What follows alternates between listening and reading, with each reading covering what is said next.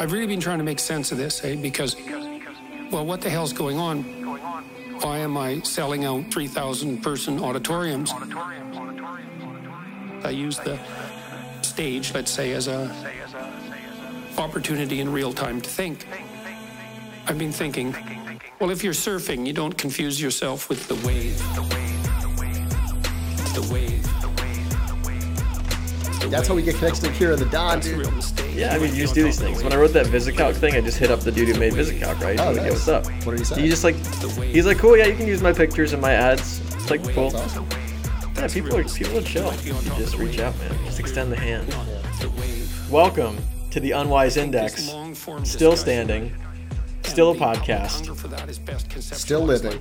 They thought we wouldn't come back, dude.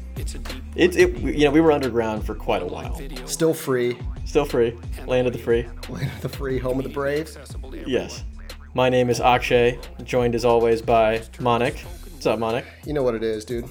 Actually, I don't, dude. It's been about 18 months. It's been 18 months, and the reason why we stopped casting was we were worried, dude. We were worried about the world. We had to go take a hiatus and get some shit right. Get centered. Yeah, start to think about some things. And after observing for 18 months, it's like the world's still standing. Yeah. But now you got these, you got the intellectual dark web. You got all these folks trying to, control the logos of human society. And we realized the index is needed right now. It is. It feels like, so when I think about what's happened since March 2017, which was the last episode, I was just saying I have a hard time thinking about a lot of specifics. It feels like one big blur, right? A lot of years, if you think back 12 months, feel that way. But it's I think there's a lot of political stuff, a lot of, kind of contentious geopolitical stuff. A lot of tweets, a lot of new hashtags. Yeah, I think that North Korea, we have peace with North Korea now, if I read that correctly. Who knows, dude? Yeah, I don't think it's clear. We'll see, right? Yeah. Dennis Rodman's in the mix still there. Yeah, and it feels like, there's a lot of new music, right? A lot of new music on all sides. That's true. Yeah, Ye came out with 2 albums. That was He cool. released 5 albums, right? That's true, since the time, yeah. Yeah, so it was him. It was him with Kid Cudi, and then it was the Nas album, and then it was the Tiana Taylor album. He had 7 albums that came out or something. And he had the anthem of the year, dude. With all this trials and tribulation around the world, you got to feel the love, dude. Feel the love. Or you meant the poopity scoop. Well, that too, poopity scoop. Yeah, that was a great. The memes, dude. The memes keep coming. I almost forgot about the break the internet moment when he wore the MAGA hat. That's how much stuff is happening day to day that I forgot that even happened until I just now started doing the recall here on the cast. And that's important, right? He was trying to make a statement that not all thought needs to be monolithic. He can have his own diverse thought, but some thoughts worse than others. And that's why we're here. We're going to course correct some thought. There is a hierarchy, you could say, of thoughts. Oh no, dude. Well, we'll have to have a dedicated Jordan Peterson podcast. There's both the philosophy and psychoanalysis of the man, and there's also the music that the man is a part of. You go to Spotify, you go to Apple Music right now, type in Akira the Don and Jordan Peterson, you will see some hot beats. Dude, that I'm 100% genre serious. of music is masterful. I will say my posture has improved. You got to stand up straight with your shoulders back. Stand up straight with your shoulders back, dude. It's amazing. It is. And this is there's also there's this guy Akira the Don who we'll link in the show notes, who basically he's invented a new genre of music called meaning wave.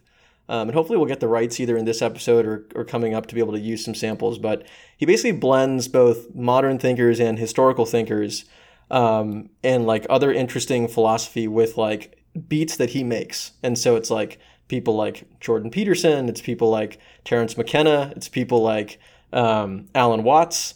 Yeah. It's actually a pretty wide spectrum of folks that don't necessarily I find them all interesting, but they don't really overlap that much necessarily. Yeah, and what's cool about it is you actually listen to the lyrics, and the lyrics have meaning. So I can imagine vibing out to some archaic revival and some Terence McKenna and Alan Watts at the club. That's remarkable. That's amazing. It's such a brilliant idea. Everybody's always in the club just trying to, get their drink on, have some fun. But what if you were also getting a little meaning while you were there? That's what the world needs right now, man.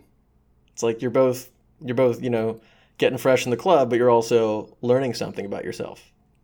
And that's what I think when I think about the Unwise Index. I think we've both been on a path to find meaning. I think we're getting closer. So. I think we're getting closer. Meaning in our own we're lives. almost there. We're almost there. We've gotten a lot of trips to find it.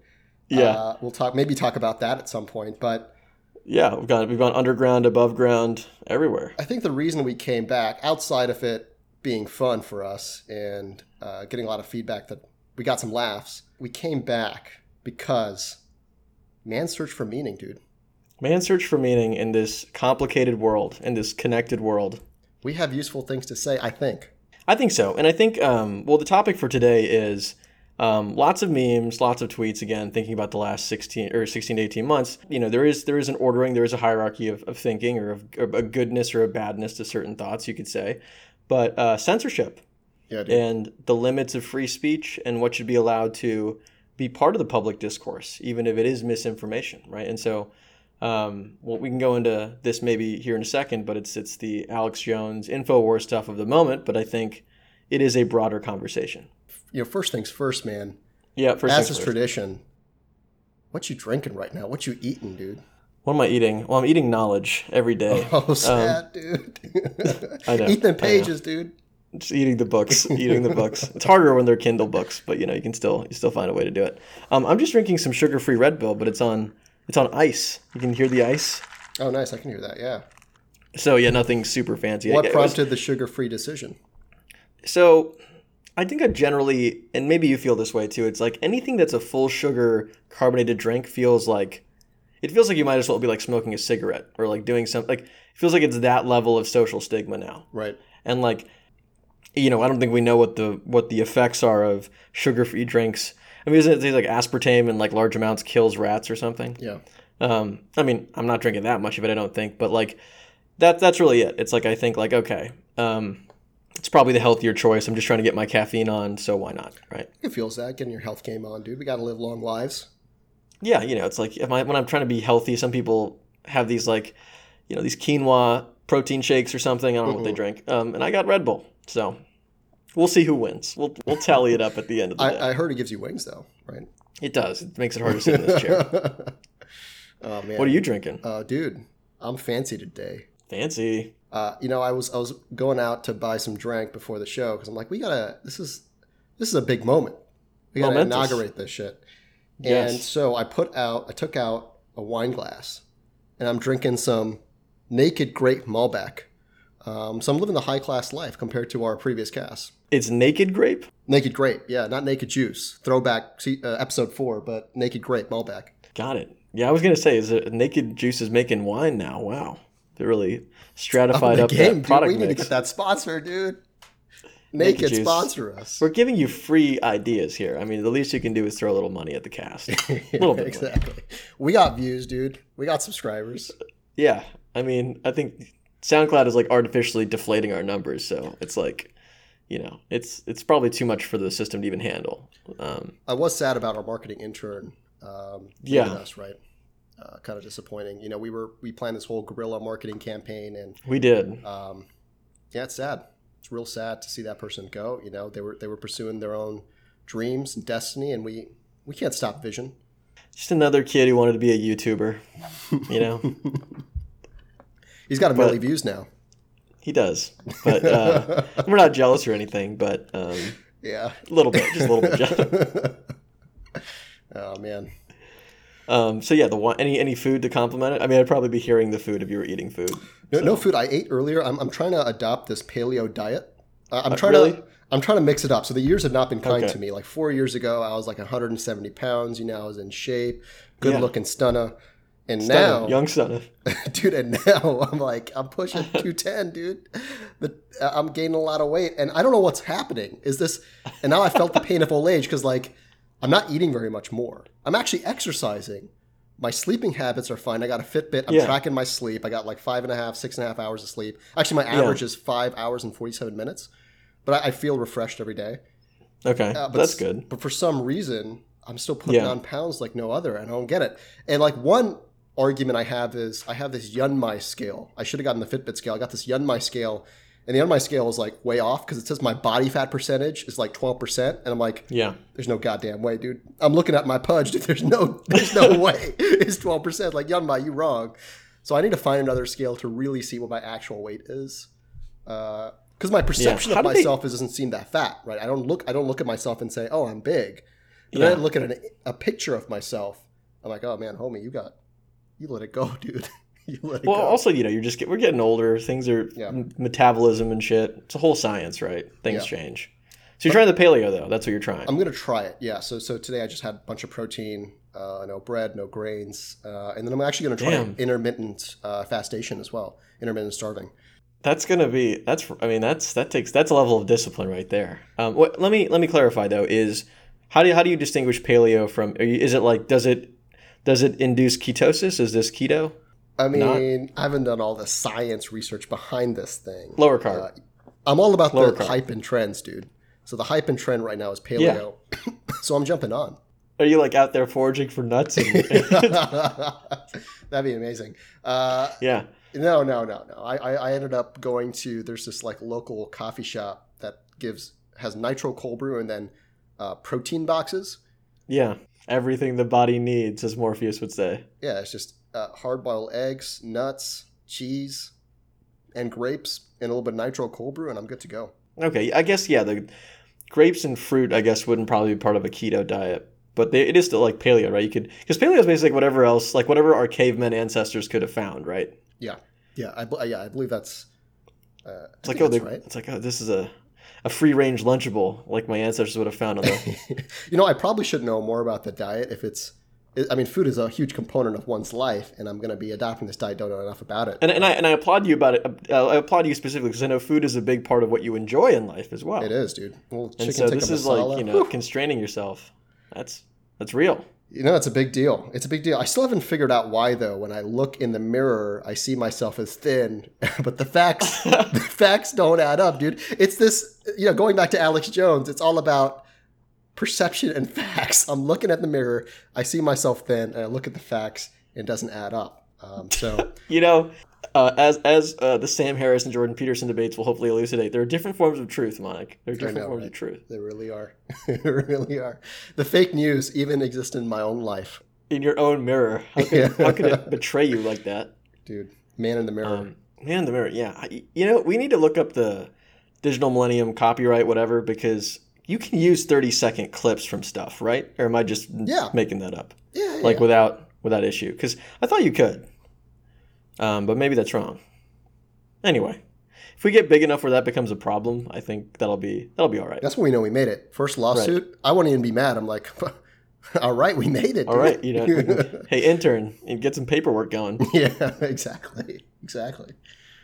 So yes, Alex Jones.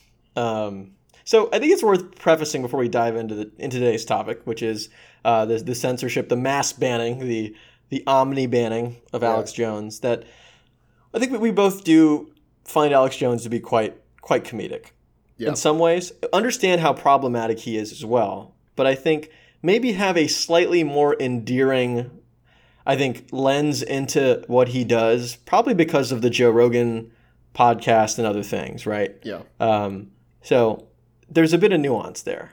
Yeah, I mean, my extent of Alex Jones is, I watch the compilation meme clips. I watched a full cast maybe a handful of times, and I watched a lot of his podcasts. I mean, where I come out on him is, obviously, pound for pound, 90% of the time what he says is absolute rubbish. Diametrically opposed to a lot of his views.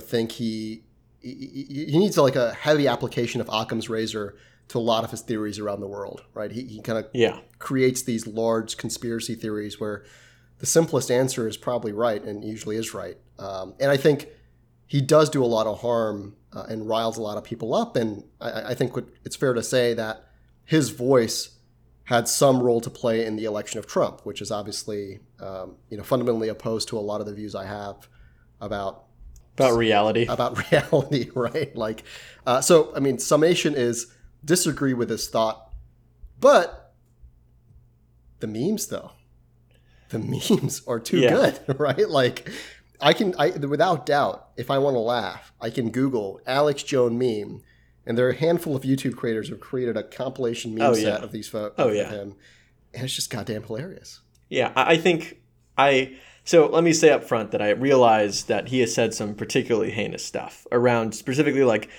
instigating the Pizzagate stuff, where like there was this, sort of fake rumor around the presence of a pedophile ring in like the basement of a Hillary Clinton supporter in DC that caused a man to walk in there with a gun. I think the most heinous thing he's done is around like basically like promulgating this like rumor that like the Sandy Hook massacre was basically a conspiracy with actors. Right. Like some pretty dark shit. But I think it all comes from this place of him, and I think this is where the comedic source is as well, of him being just this ridiculously paranoid conspiracy theory person. Like he is the conspiracy theorist of the internet, meme 4chan troll age, right? And I think I think the lens into him sort of in more than one dimension that a lot of people saw was on, again, Joe Rogan's podcast, where he had like kind of this 3-hour conversation with him and Eddie Bravo, who I don't know why he was there. And like you just saw this guy who like legitimately felt like he was sort of gripped by this like revolution that was underway between the elites and like the true frontiersmen and patriots of this country. He at one point goes into his theory of what the elites want, and it involves trans-dimensional vampire pedophiles. Yeah. And like, and let's pause there. Like that's exactly what he said. That's not an extrapolation of his words. And like in the way in which he talks about like the elites wanting to escape like the 3 and 4 dimensions that we're in to go to like ascended dimensions. Like someone actually, so there's a show called Evangelion, which is like it's like the 2001: A Space Odyssey equivalent of anime. It's like very out there, very like kind of esoteric concepts, abstract, a little bit like all over the place. And like someone's like, they just took his explanation of what the elites are doing in the real world and labeled the video Alex Jones Explains the Evangelion Conspiracy. Yeah. And it made total 100% sense. Like it fit as if he was talking about a fictional show. Yeah. And I mean, and the other thing about him, like in that interview, what's unique about that interview, if folks haven't watched it, I would recommend they do, because if they're only seeing Alex Jones as a show, there's a blend of his kind of internal character, his created persona, and also his business. I mean, the Alex Jones InfoWars show. Are you buying the Alex Jones stuff? Is this how you're doing this paleo shit? Dude, what is it called? Like, the supplements he sells are all rubbish. You're like, all right, I'm gonna get these supplements and I'll be all set. I know, right? And like the issue with him is like when he's on his show, he's a provocateur, he's an entertainer, and he also has his own internal guiding beliefs. Plus, he has a business to run, and you get that, mix that all in a soup, and you got a pretty nasty soup. Right, that's a soup right there. It's a gumbo soup. But when you in the Joe Rogan podcast, it kind of peeled behind the covers, and you had friend and friend interacting with one another. Right, and you get a better sense of what's motivating this guy, which I thought was interesting. Yeah, and I think that there's also, to be fair to my own like sympathy, like my own sense of sympathy here. It's like it was surprising to see the friend to friend interaction in that setting. And I think I think it probably proportionally humanized him more than any other one podcast would have for most people, just because he was such a meme before that. Right. And so he's been keeping on, and actually has not been happy with President Trump all that much, because he was crying on one of his podcasts, or one of his broadcasts rather, when it was announced they would go into Syria. Right. He had this very, again, he lives in his sort of own headspace. And I think like when the fan fiction of his head started to break with reality, he started to actually, it sounded like, splinter with some of the conservative types that had followed him, and some of the people who had been kind of part of the Trump supporter camp and the InfoWars camp. Yeah. And so he's been like, I think one thing that I think is lost is like, it's not like he's just like a vanilla Trump supporting guy. It's like it's like conspiracy and paranoia, and like for a period of time he saw Trump as sort of like the savior of mankind, but that again also wore thin, because once it was reified, right? Once he became president, it's like it immediately became like the magic was gone. Yeah. Right. As kind of like what it seemed like. Yeah. And what's interesting about him also is that he attracts a pretty diverse set of viewpoints. I mean, I think he has the 4chan crew, he has the alt-right crew, he has the Trump supporters. Then he has a variety of conspiracy theorists of different flavors and blends and seriousness. And I think, when we get to the topic at hand around his deplatforming and censorship, The one big variable here is that his scope of influence is pretty damn large. From what I understanding, multiple million subscribers on YouTube are getting 12, 13, 14 million views, predominantly from the US on every major cast, plus what he gets from his radio show and any other interviews and podcasts he does. So from a media standpoint and influence on thought and the zeitgeist at the times, this dude actually has outsized influence than most other folks. Yeah, it's true. And I think, so the heart of what happened here, I guess, to kind of segue into like the current events, was it Sunday? It might've been Sunday. By the time we're recording this, it was like basically, within a few weeks of this recording at, whenever it goes up, Apple decided to delist him from the iTunes podcast directory, basically. Right. So his app, which actually allows you to watch his live streams and see his broadcast, was still up, but his podcasts were delisted. And apparently, like, everybody kind of followed in line from seeing that. So Facebook decided to delist him or like ban him, basically permanently ban him from the platform shortly after that. And YouTube and Google did the same thing after that as well in the successive days. And I think that was that caused this wave where it's there's of course the reaction where it's like, yeah, the guy had what's coming to him. He was, you could argue he did incite hateful speech and incite violence via speech and things that might qualify under certain hate, sort of common definitions of hate speech. But it did really open up a conversation because it's like, well, these are all private platforms. Right.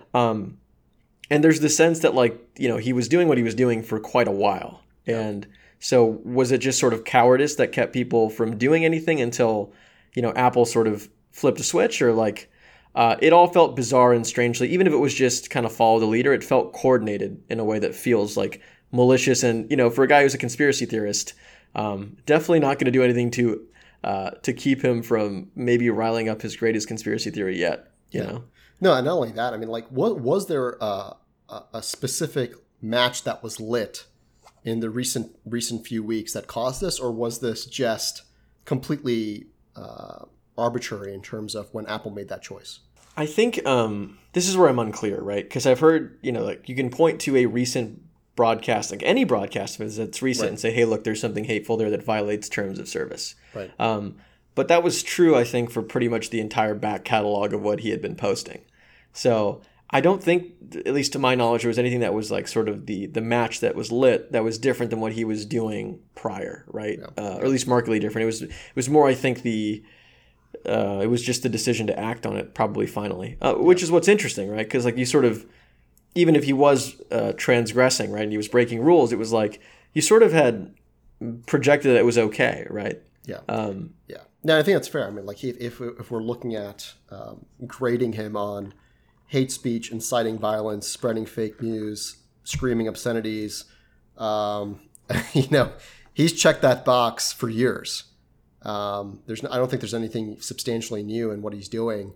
And going back to your point, it's I almost wish, from my stance, and these are for-profit companies, they can do what they want, and I think we can't question the decision. I think that's perfectly fine. But we can talk about the greater responsibility for these platforms in corralling and thinking about censorship and free speech as human society. This is the first time you can broadcast your views globally. That's a separate topic. But the main concern I have is I almost wish they did conspire. I wish these platforms conspired and spread this shit out, right? Because on the surface, it looks kind of in a few days time frame. If there was no specific point instance you can point to that caused them to make this action. If I care, and me, deeply progressive, I care about the progressive agenda, this just adds fuel to the fire of any conspiracy theory around the left deplatforming any alternative views in a really real and clear way. So I'm deeply concerned about, I don't know what the fallout has been from Alex Jones followers and other folks that run in his circles, but to do it in such a short time frame, I almost wish behind the scenes that they actually did conspire and week by week, guys, just spread this shit out, make it seem a little bit more reasonable and less conspicuous and less of a conspiracy. Yeah, I can definitely sympathize with what you're saying, but I actually don't. So I'm reticent to, if he was actually trying to target specific people, And he was actually, there's evidence that he was, the hateful speech was, sort of actionable and directed enough that it was a danger to have him on the platform. Like it wasn't just misinformation, the typical Alex Jones stuff. Like that's one thing, but I tend to, I think, be very skeptical of banning somebody from a platform. I know it's, again, you can sort of say it's a private platform, they can do what they want, but there is sort of like an easement that occurs when you kind of allow somebody to exist and build a business and build a following on your platform over the span of years, and you don't enforce, maybe them crossing over one of the lines you've drawn. Then you suddenly decide to kind of like drop the ban hammer on them. Yeah. So I think that kind of feels weird to me. And I think generally it does feel like it comes from a place of fear, right? Yeah. I mean, I agree. I mean, I want to qualify and say that, I still lean towards. So I think objectively the decision, we can't really assault the decision because they are their own private enterprises running these platforms.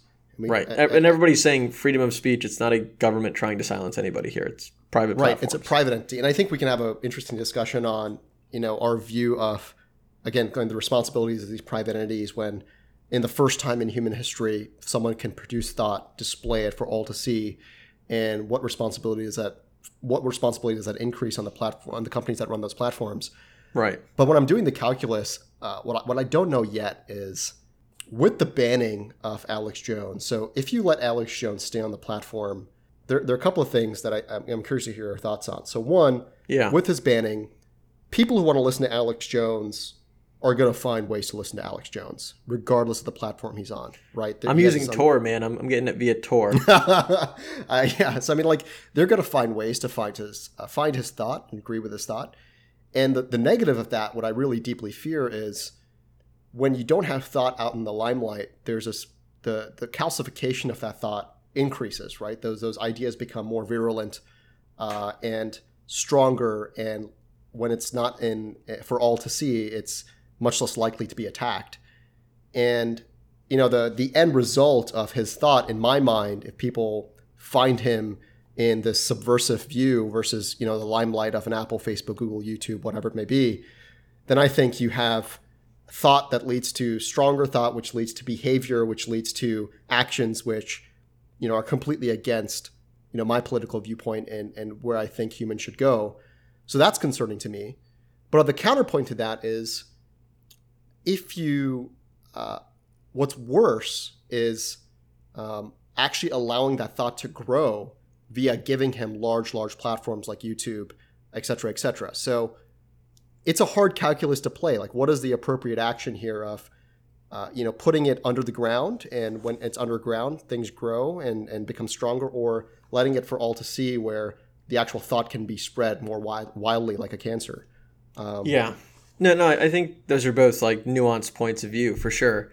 And I think my own bias definitely comes down on like, I think you can't try to tuck these things away. And I think you can't, like, again, think about just in this specific example, like there's a general point, but in this specific case, the people who follow him are probably also somewhat attracted to the conspiratorial and kind of the paranoid and those sorts of thought patterns that emanate from Alex Jones, right? And this sort of coordinated deplatforming, right? Like sort of, it almost like makes it more combustible that it's not given like kind of the equivalent platform as everybody else, because it reinforces the notion that there is, some sort of grand conspiracy in this case. So I don't think you're doing anything in this particular instance to actually, you might be depriving the guy of business. You might be like affecting, like, again, like sort of like the ability for him to sustain. But I don't think it intellectually deplatforms him in any way, right? It just sort of reinforces like sort of the conspiratorial notions. And I guess I do think that it, somebody who disagrees with a lot of what Alex Jones says, I think he should still be allowed to say it. And I think, again, unless there's very specific violations which are of real concern to people, and it just doesn't seem like it holds water. Like maybe, Apple is known for being a pretty conservative culture when it comes to how it regulates its stores and its marketplaces. And so I can see maybe it crossed line with iTunes, but the fact that the dominoes then fell for Facebook and for Google, it's like, I don't really believe that you guys were keeping an eye on specific content and deciding to act. It just seems like you wanted to, avoid the sort of the follow-up media story that would have occurred, which is, well, why didn't you guys take action as well? Right. And I think the one notable exception here to point out is that Twitter chose not to ban him. Right. So, or so Jack Dorsey and folks at Twitter, and they were lambasted for this, said, hey, what he says, he says a lot of reprehensible things, perhaps.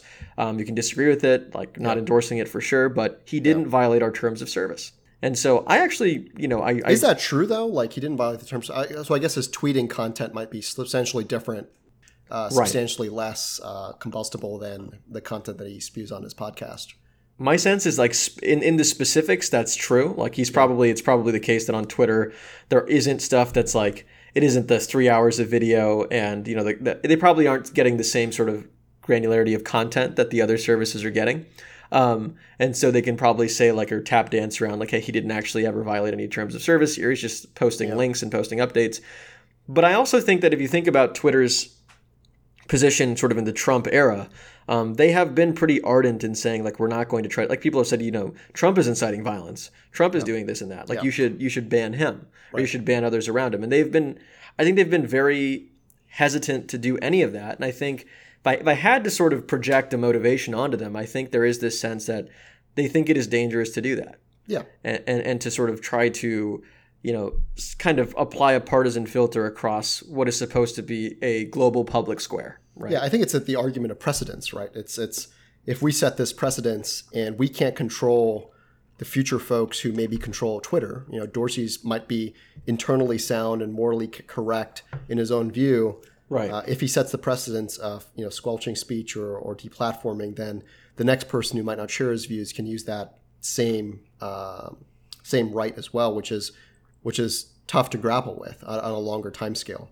Yeah, and Twitter has this sort of, even relative to YouTube, which is so extremely pervasive today, and even relative to Facebook, which is kind of the community water cooler environment for most people. Twitter is sort of a unique beast, right?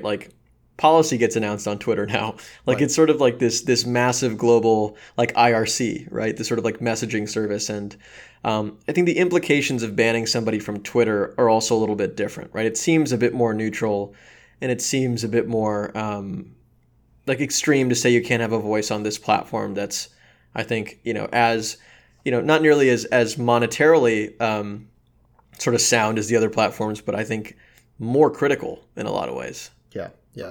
And I feel there's always going to be, when these folks take an act on Alex Jones and are pointing to the rules that they have on their platforms, there are countless others who are breaking those rules as well. And you can't police everyone. Which then institutes, cognitive dissonance and a double standard in someone's mind. But the thing I still struggle with is, right now we're talking about purely the ideas he spews and his right to spew those ideas, however, disingenuous, incorrect they might be. But then they have real world impact. You talked about the Pizzagate controversy, but then we look at his views on Sandy Hook, right? Where the parents of Sandy Hook are harassed. Yeah, it's ugly. It's right? Horrific stuff. And in that scenario, I'm looking at, what are the limits here? Where can we as a society course correct and choose that this is not, free speech is great. We already have forms of unprotected speech.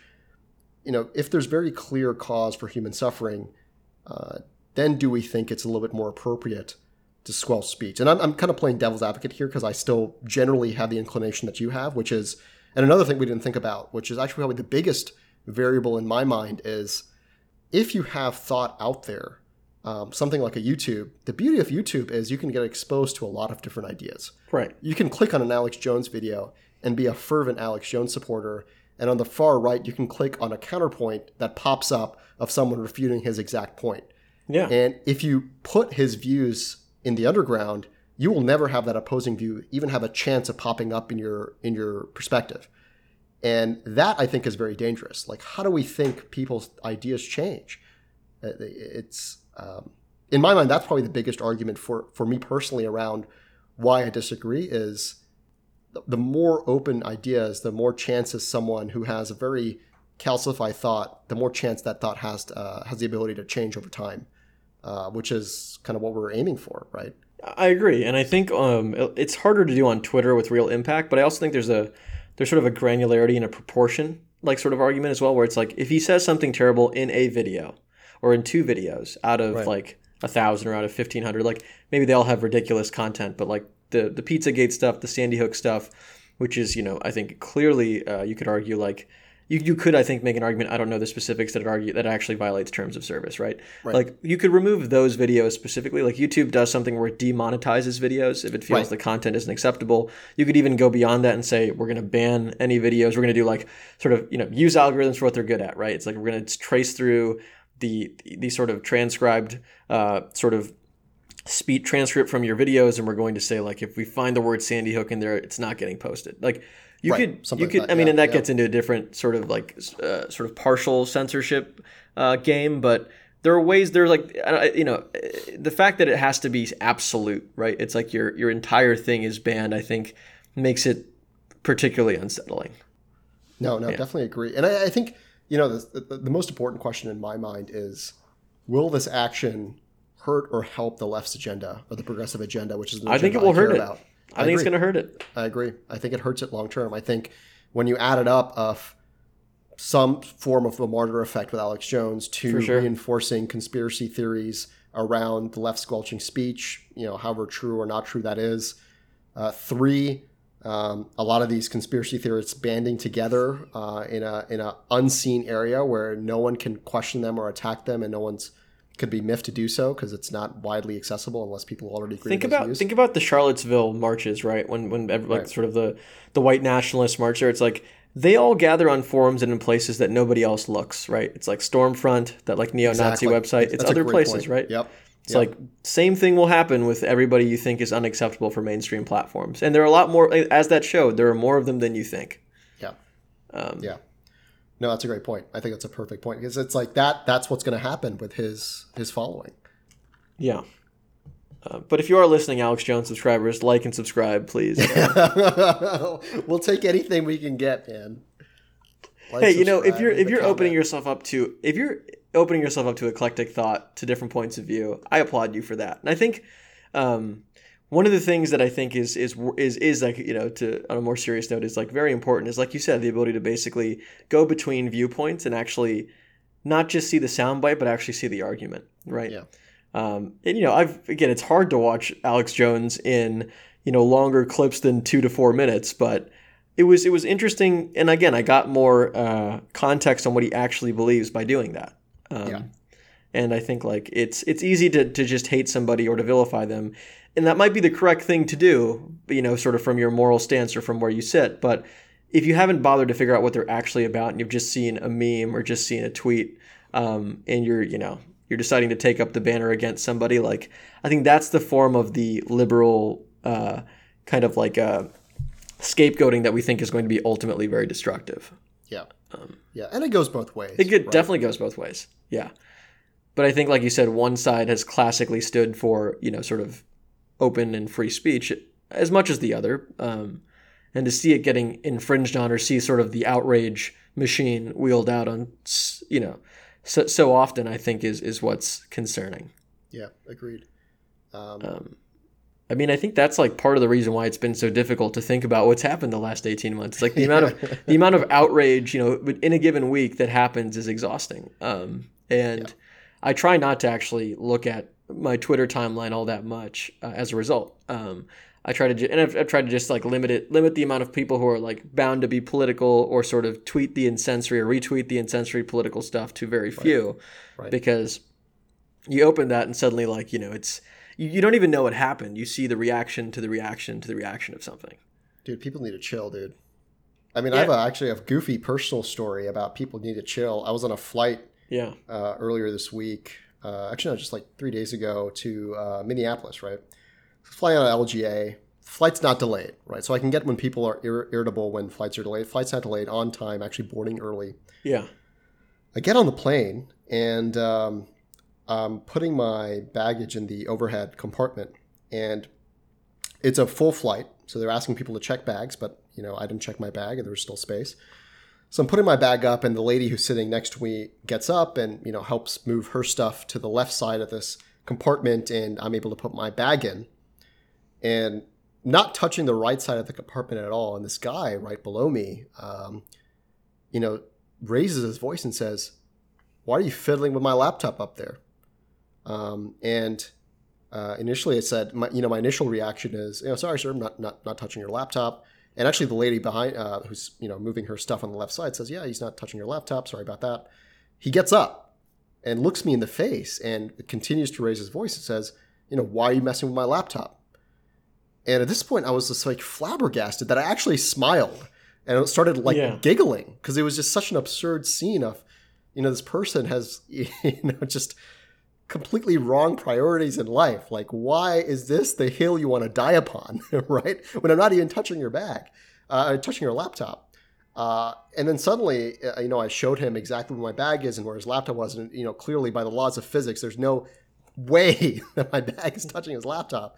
And he finally apologizes. But it was like very startling to me to be accosted in that way. It made me realize that, what I deem as what really needs to, what's deserving of outrage is just so radically different than other people in day-to-day life. I would never in a million years raise my voice at someone, even if they were moving my bag in an airplane, right? Yeah. It's just a radically different way of experiencing the world. So you scale that up to a lot of people, well, this is what you get. Well, I got a few tidbits of wisdom after hearing that story that popped to mind. Yeah. One, for our listeners out there, this is wisdom that I heard from Charlemagne the God on a podcast, which is you never want to raise your voice for also one specific reason, which is you can never control how someone else is going to react. So you happen to smile and be calm about it. Someone else might be having a very different day, and they get sort of harangued like that, and something very different happens to that guy. And so you don't want to put that negative energy out there. Second thing is I hope that you called the DEA, because it sounds like that guy was definitely smuggling drugs. It's like, why was he so concerned about you touching this bag? It was not a laptop, dude. No, dude. There's something else going on. Unless he had his crypto keys on that drive, dude. It's right. It's like, oh shit, dude. Something else was going on there.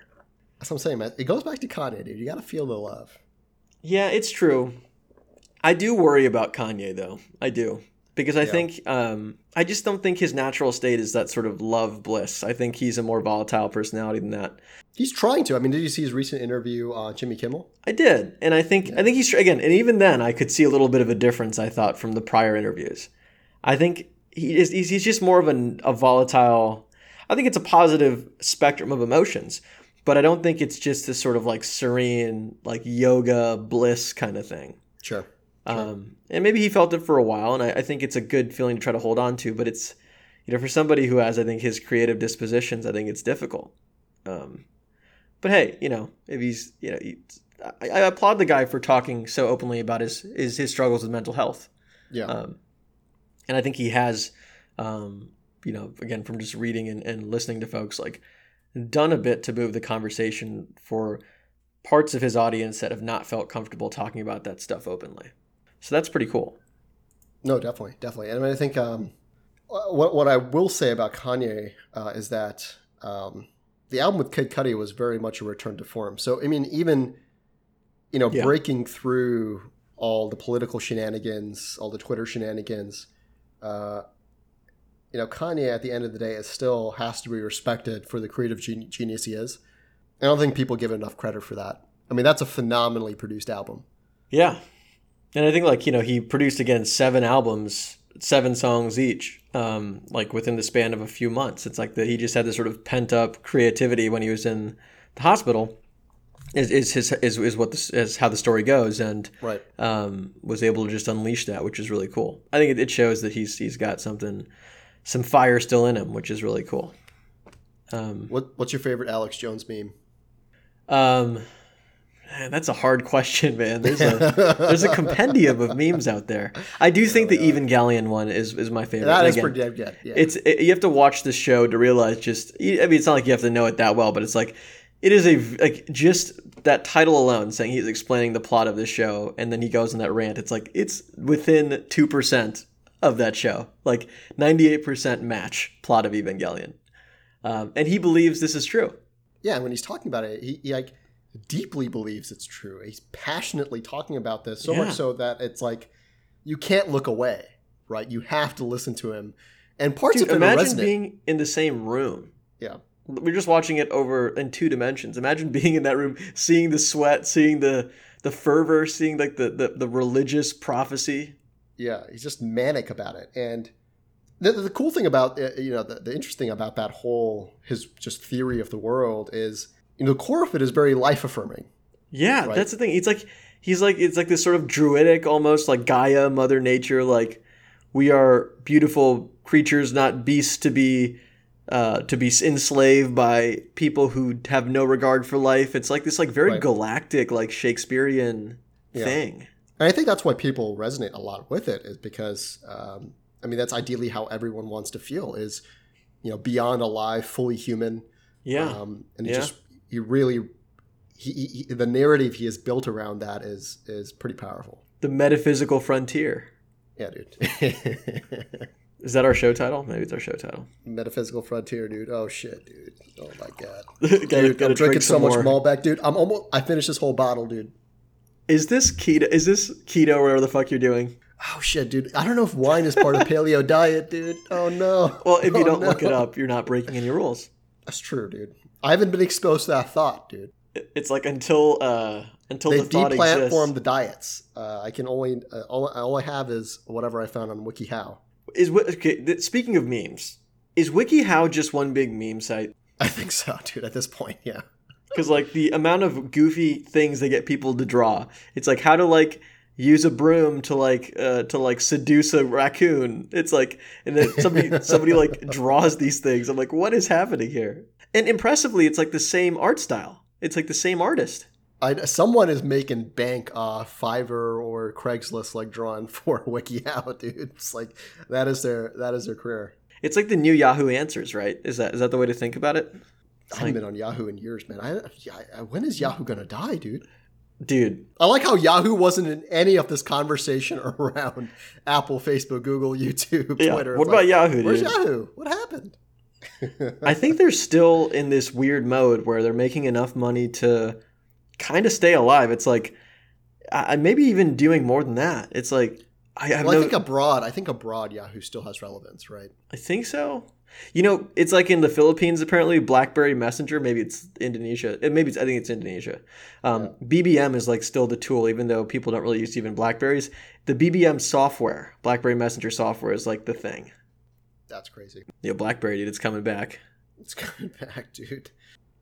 You remember when they thought that the Apple TV was going to be a gaming device? I know, right? Yeah. I mean, speaking of games, you been playing anything recently? Not really. I have been playing one thing, which is I've been using my PlayStation Vita, which is still the greatest console in the world. Haters gonna hate. To play Xenogears, which is a PlayStation 1 RPG. So let me break it down for you. I am using a PlayStation Vita, which is an unsupported console, which is emulating a PlayStation Portable, the previous unsupported console, to play a PlayStation 1 game from 1997. So anybody out there who thinks they're hipster, get at me. Dude, that's pretty fucking hilarious. And it's pretty great. It feels a little bit like, it's like one of those things where, I don't know if you have this experience with media, but like it's like one of those games that's compelling and good and all these things, but like it's a little clunky because it's old, but like, you kind of want to soldier through it because it's going to be worth it. Yeah. But like it takes a little bit of willpower to get through parts of it. You know what I'm saying? It's like just because it's older and like it's a little tedious. It's got the random battles and stuff that pop up, which are pretty tedious.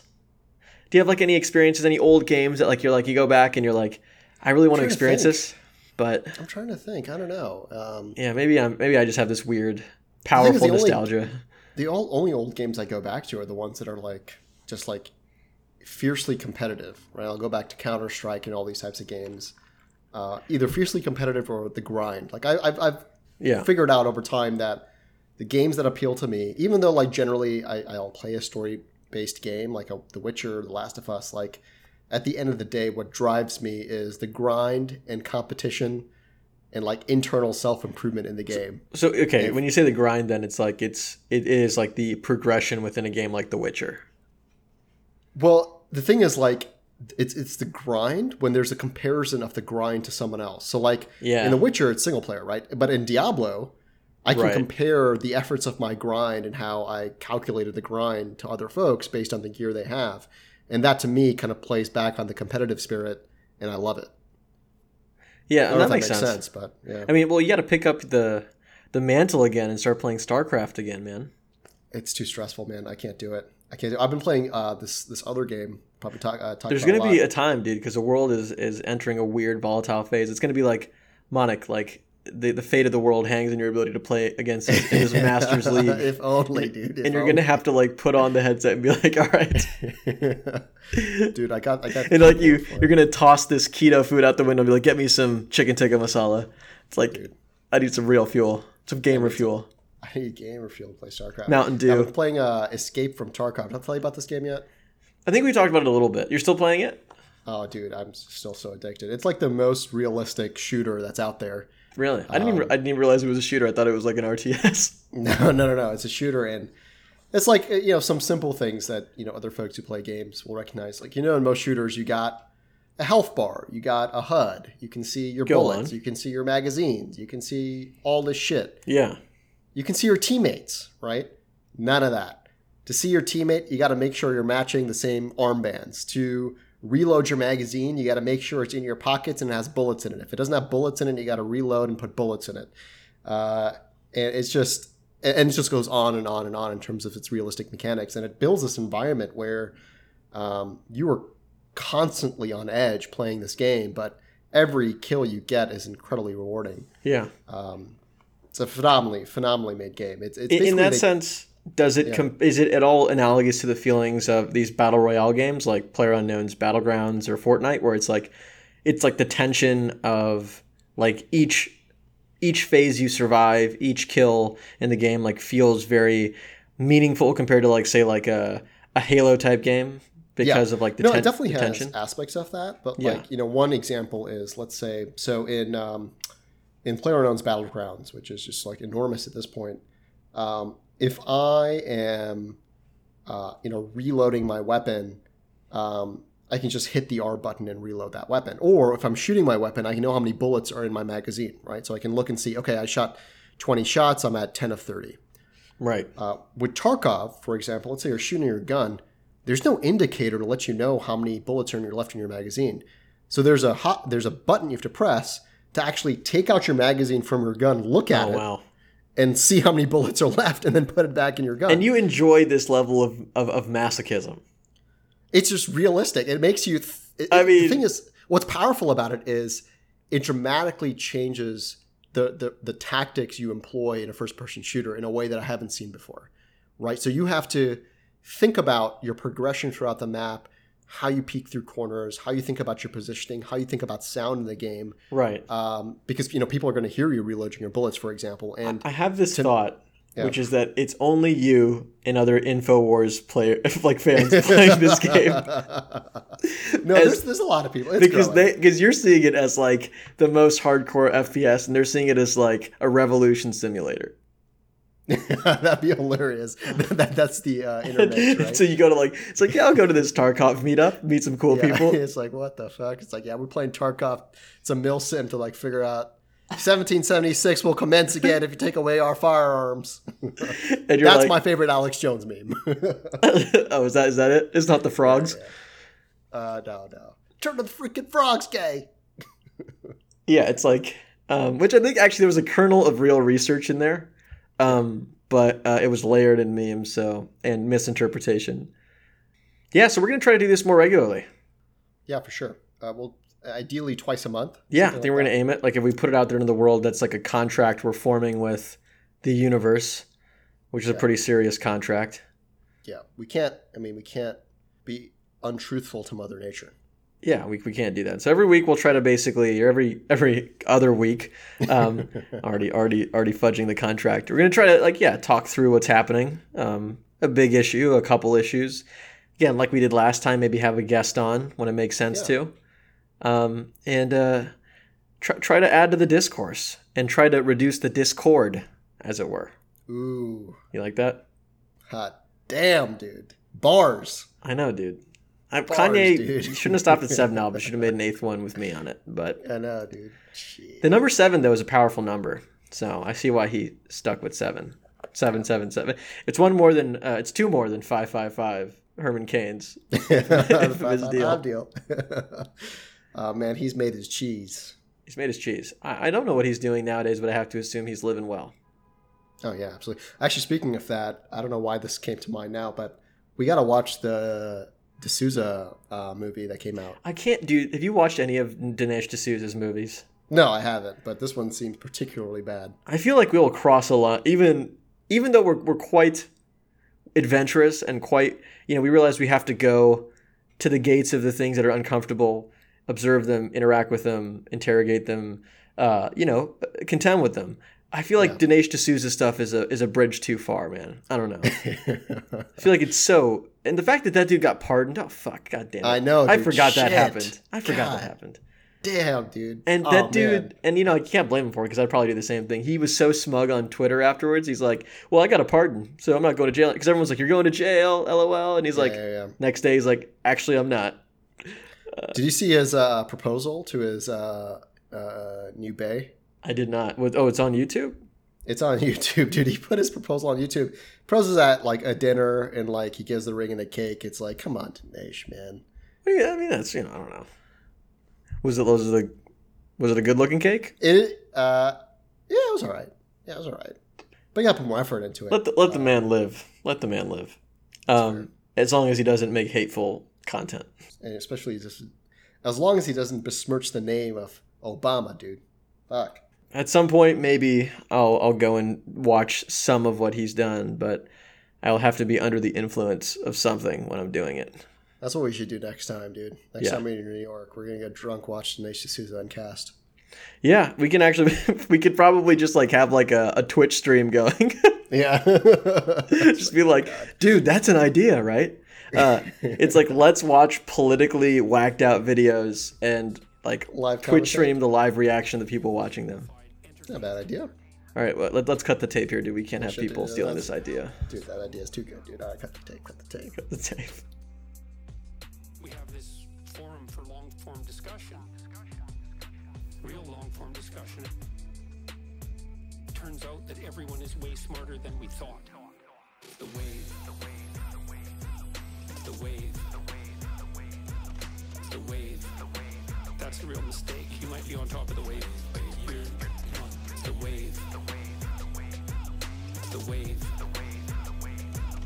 The wave. You might be on top of the wave, but you're not. The wave. The people, the forefront of this, are being cascaded forward like a surfer on a giant wave on this technological transformation. It's necessary to keep your ego under control. With regards to the people coming to see me, the proper attitude towards that, and I think this is true for any performer, is gratitude. You bloody well be happy those people are there, and you should never think there's something spectacularly special about yourself that's attracting these people and that somehow you're above them and they're your fans, or there's this real power differential, even though that sort of manifests itself because people are so happy to see you. That's a dangerous pathway, and I truly am ridiculously overwhelmed and grateful and happy and pleased that all these people show up.